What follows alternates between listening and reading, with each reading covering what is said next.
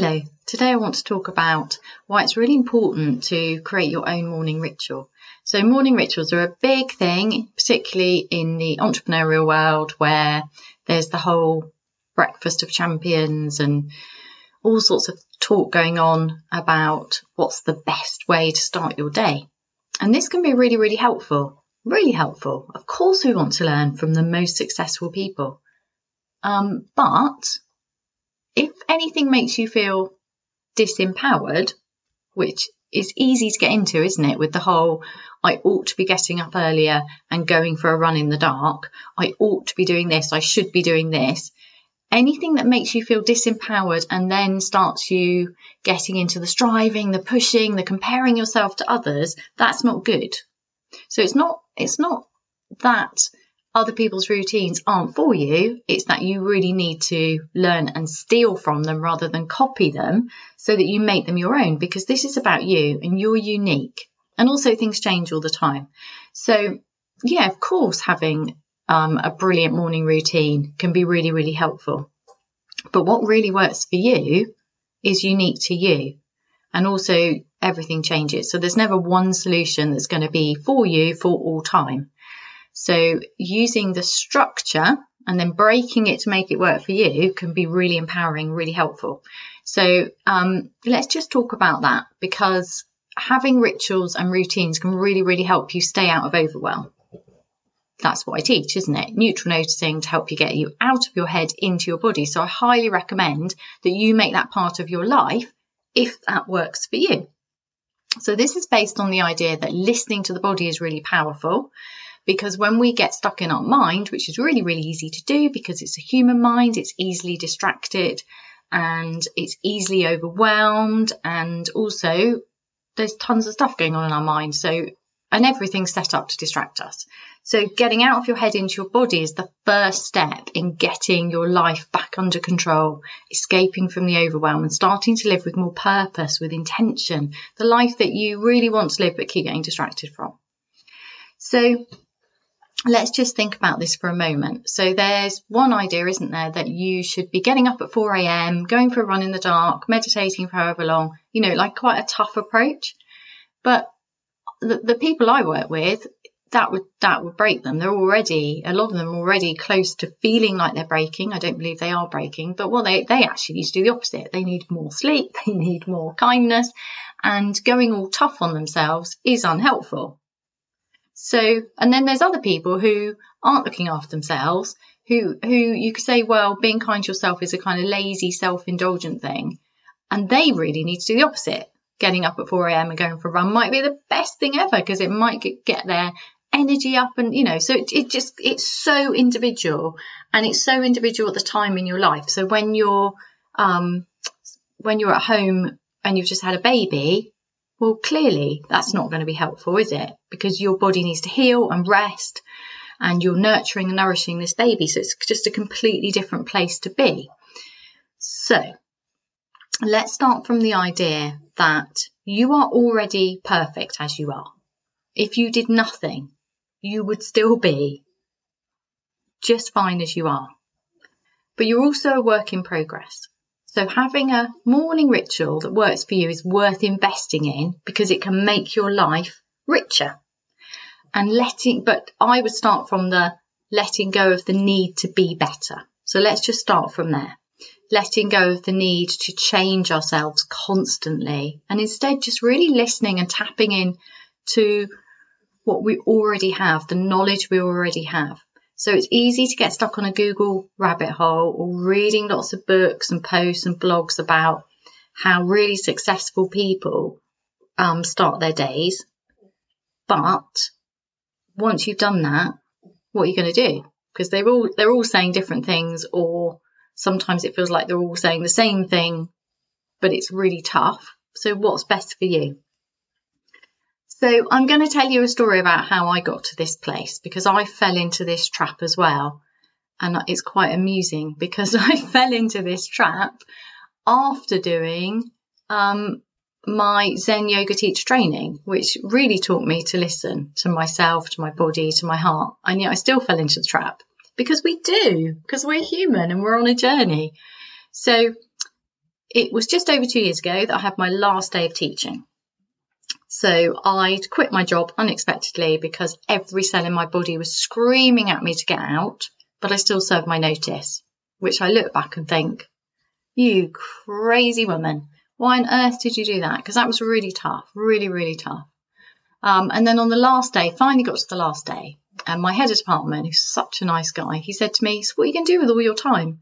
So it's like, well, first of all, I'd already set my business up and, I had a lot to do. And also I was completely burnt out and exhausted. So I had a lot of resting to do. So and I've never found it difficult to occupy my time. So that question was an interesting question to me anyway. But I guess people who have always done the same thing and love what they're doing, there is some bemusement in those of us who dare to opt out of that. So I answered, and I also look back and think, God, what a pious answer. I said, well, I'm going to get my morning routine sorted out. So this was really important to me.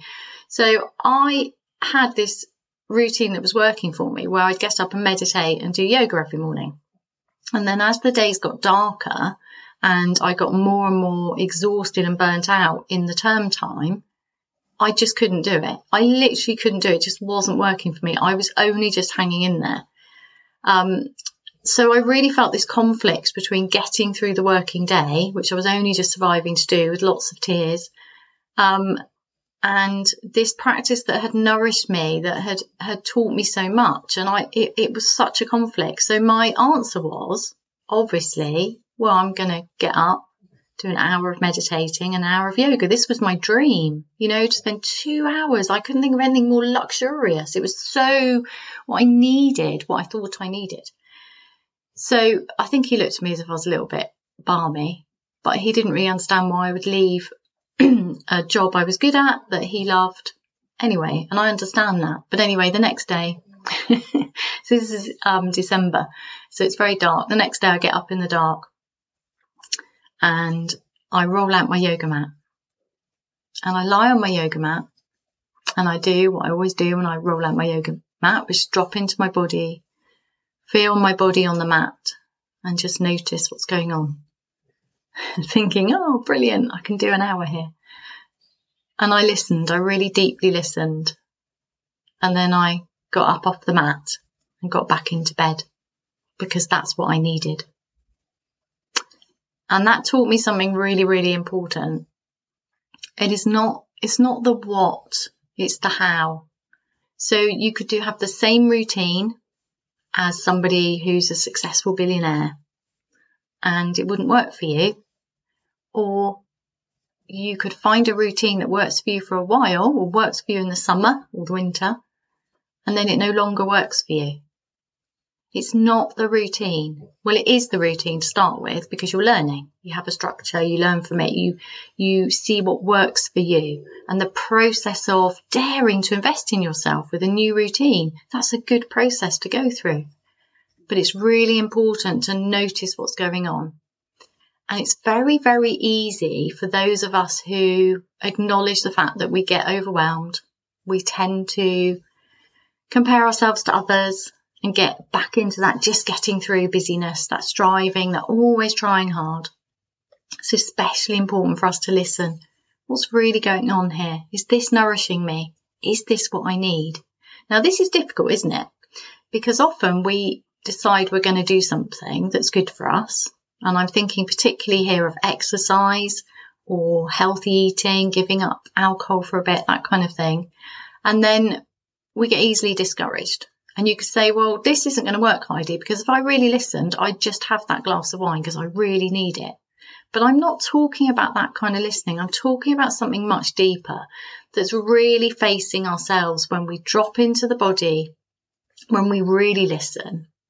We actually can notice how that alcohol makes us feel and how it changes how we are with other people, or how it makes us feel the next day, or better still, it's really helpful to notice what happens when you have a break from alcohol. Quite a few of my clients have chosen to do this, nothing to do with me. And they've just said, but I really like the way I feel when I haven't had any alcohol for a week. I just feel so good. And tapping into that's really interesting.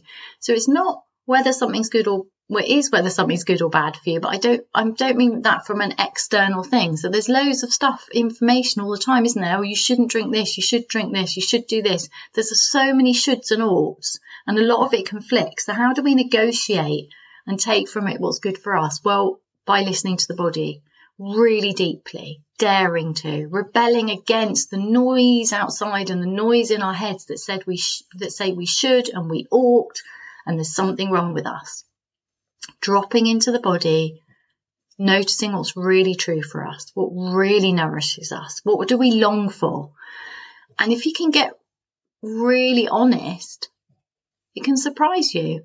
And then it's empowering, because if you discover that actually for you, doing the opposite of all the shoulds is really good, then once you've kind of tapped into that, once you find what really works for you, just for now, not forever, as I got that from Helen Pritchard, the LinkedIn person. I love that she says that. She's so empowering, but I just wanted to acknowledge that because that's not my phrase, just for now, not forever, but I really, really love it. And I'm using it all the time, I've noticed, because it fits in with the whole Zen thing. You know, everything changes, nothing's worth clinging to. And it also helps us get out of our way. So instead of searching for this perfect morning ritual that will make us super fit and super focused and super successful, how about what's working, what's going on with me now, and finding something that works just for now, not forever. So this is how I now start my day. And even though I've now recovered, so I would say I'm really excited by how much energy I have now, how easy it is for me to avoid colds, etc. And how grateful I am at the time of COVID that my immune system is in such better shape, because seriously, 2 years ago, even a year ago, I don't know if I'd be managing to avoid it, because my immune system was battered by constant not looking after myself, not really listening, especially not resting enough. So yeah, I just want to talk about what I do in the morning, so you can steal that for yourself. Because I never do prescriptive stuff. I'm about empowering you. What works for you? This is about you. You're unique. So this is what I do. And I've never gone back, even though I've recovered, I've never gone back to that really strict structure, because it still doesn't work for me. That doesn't mean I won't again. It just doesn't work for me. So, and that doesn't mean I'm not meditating or doing yoga. It means that I'm changing my approach to it. I'm making it work for me rather than having this strict structure. But having said that, I'm incredibly grateful for all of the hours of the strict structure, because I think that's part of the process. It gave me a discipline, which I'm so, so grateful for.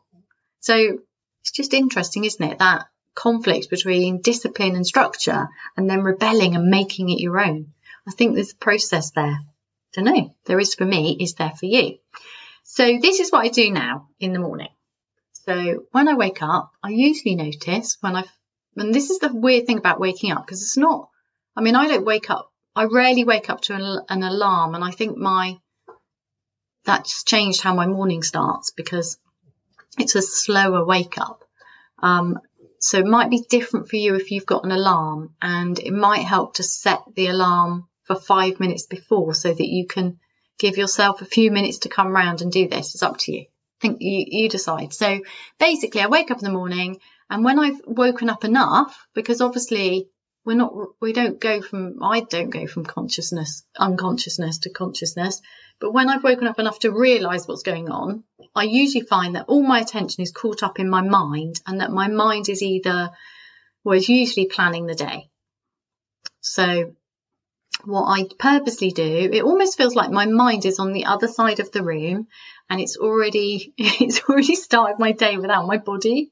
It's quite a disembodied thing, you know. My body's still asleep, all cozy in bed, and my mind's gone off on some adventure for the day. Normally planning, busyness, or thinking, problem solving, whatever. Not always terrible. It's just started the day without me. So I purposely pull my attention back into my body, and I notice. I notice how I feel. I notice the excitement, the energy about the day. I notice the resistance, any exhaustion, any aches and pains. Oh, I just drop into my body and I notice how I feel. Where am I today? What's going on? And I really recommend you try this. So pulling the attention back into the body. You don't need to still the mind or control the mind. It can stay on the other side of the room or whatever it's up to. But notice if you're bracing yourself against the day, if you're pushing yourself out of bed, if you're jumping out of your bed before you've really connected with yourself. So sometimes I think when we're in that getting through mode, or even when we're just in that, fast busyness of you're asleep, then you're awake, and then you spend the whole day like your body's running after your mind. Do you know what I mean? It's like you're following your mind rather than moving from a place of connectedness where you can feel your feet on the ground, you're in your body, you're connected to yourself and you're controlling your attention. That's where we want to be, because that's powerful.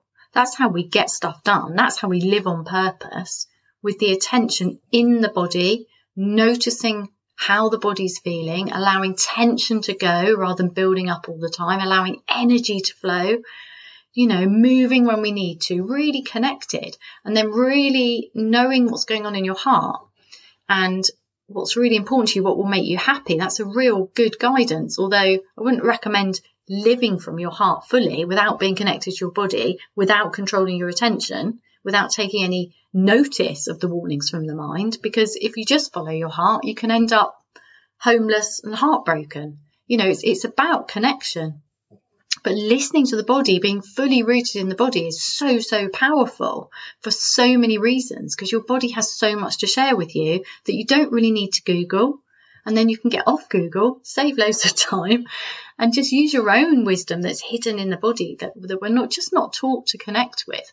So pulling your attention back into the body just for a moment, noticing how you feel. And I think one of the reasons that we don't do this, apart from the fact we're not taught to, is that actually it can be scary. So if you could say, well, Heidi, that's all very well, but I've got to get up and go to work, and spending 1 minute noticing how much I don't want to do that, how exhausted I am and how much I really need to sleep is unhelpful because it makes me miserable. And I would say, okay, hang on a sec. What I teach is called neutral noticing. And it's that neutral is so, so important. So you're not noticing, if you're noticing how you feel and then you're getting miserable, that's because actually the mind's getting involved again, which means the attention's gone back into the mind with its judgments about how you're always tired and how you never get enough sleep and how you really don't want to go to work. And that's the mind. So that's notice that as well. So you can notice the body, and then you can notice the mind's judgments and stories about the body, get back in the body, notice completely neutrally. So it's just information. It's all just useful information to help you through your day.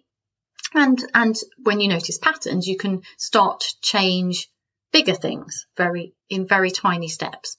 So noticing is useful, but it needs to be neutral. And it also needs to be that you don't have to do anything about it. Because that's the problem, isn't it? When we notice how tired we are or anything that's wrong in the body and the mind gets involved with all these negative stories, it's then overwhelming because it's just more stuff to deal with. So this is why I think we often don't want to know what our bodies are saying, because it just feels like another thing to solve. And it's just not much fun. So instead of that, keep it neutral, be curious. So do it in a more playful way. So I've got all this information from my body, but there's nothing I can do with the exhaustion because I've still got to go to work. I've still got to feed my kids. There's still stuff I have to do. Okay, so just notice that. Literally, just use it. It's just useful information. And then you can get up and get on with your day. But if you find that you're tired and you can't cancel anything, you can't change the what in your day, you can change the how. And actually, I think the how is more powerful. It's an easier thing to change, and it will eventually change the what. Because as you change the how, you improve your boundaries, you change what you say yes to, you're better at saying no to things that aren't for you. So just change the how. So, for example, you wake up, you're really tired, you don't want to get out of bed, you're really fed up with this, you're feeling miserable. Notice that. Be kind to yourself. Start where you are. just that deep acknowledgement, that deep listening. Listen to your body like the old friend it is, rather than treating it as some sort of slave and pushing it to keep going. So just notice completely neutrally, and then just allow that acknowledgement to seep in. It's really nice to be listened to. So just listening, just acknowledging, okay, this is how I am today. Start where you are, because there isn't anywhere else to start. You can only start where you are. And it's powerful to start where you are, to just acknowledge, this is how I feel. So if you are feeling miserable and really tired, then just acknowledging that and being kinder to yourself during the day. Have some compassion for yourself. Self-compassion, self-kindness, self-love, self-acceptance. This is how we change the world, because it starts with us. When we ignore ourselves, when we treat ourselves as if we ought to be better, when we're constantly trying to change ourselves, when we keep pushing ourselves, when we don't look after ourselves, it doesn't make us great to be around, and it causes damage. It causes damage to us. We're less present with those that we love. We're less patient, which is not so much fun. So just starting with that, this takes moments to do before getting out of bed. And then you can just remember that during the day. Okay, so I felt really tired this morning, so I'm just going to be just nicer to myself today, just a bit more patient with myself, not expect so much of myself and my day. And then often that is enough to ease the day. Sometimes it's not. Notice that too. It's all just interesting, useful information. Notice it neutrally. Notice the mind pulling the attention with its negative stuff, of doomy, naggy stuff. Come back to the body. Notice how you feel. Start where you are. And then if different people's morning routines resonate with you, try them out. Try them at different times of the year. The ones that really pull at you, appeal to you, what is it about getting up at 4 a.m. in the dark and going for a run that you want? Is it the end result? So you want this like super athletic body, you want to feel strong and fit, and it clears your head. If it's that, but getting up at 4 a.m. isn't for you at the moment, is there another way? Is there some other easier way to do that? You know, could it be 5 minutes of bouncing on the spot to some music? I don't know. But there's lots of ways of having a morning ritual. It doesn't have to be the tough ones that all these billionaires or millionaires are using. You can pick and choose. You can work out what's true for you, what works for you for now, and then you can change it. But I do think it's important to have a ritual of tuning into the body and noticing, rather than going on autopilot. Alarm goes off, get out of bed, get on with the day, react, get through, crash. Because that's not living, is it? It is living, but it's getting through. And we have a choice. We have a choice in this day and age, even under these incredibly difficult times, to live more consciously, to live with purpose. We always have that choice. So I'll leave that with you. I hope that's been helpful, and I'd love to know about what works for you. So yeah, please let me know at heidi@heidimark.co.uk. Thanks for listening.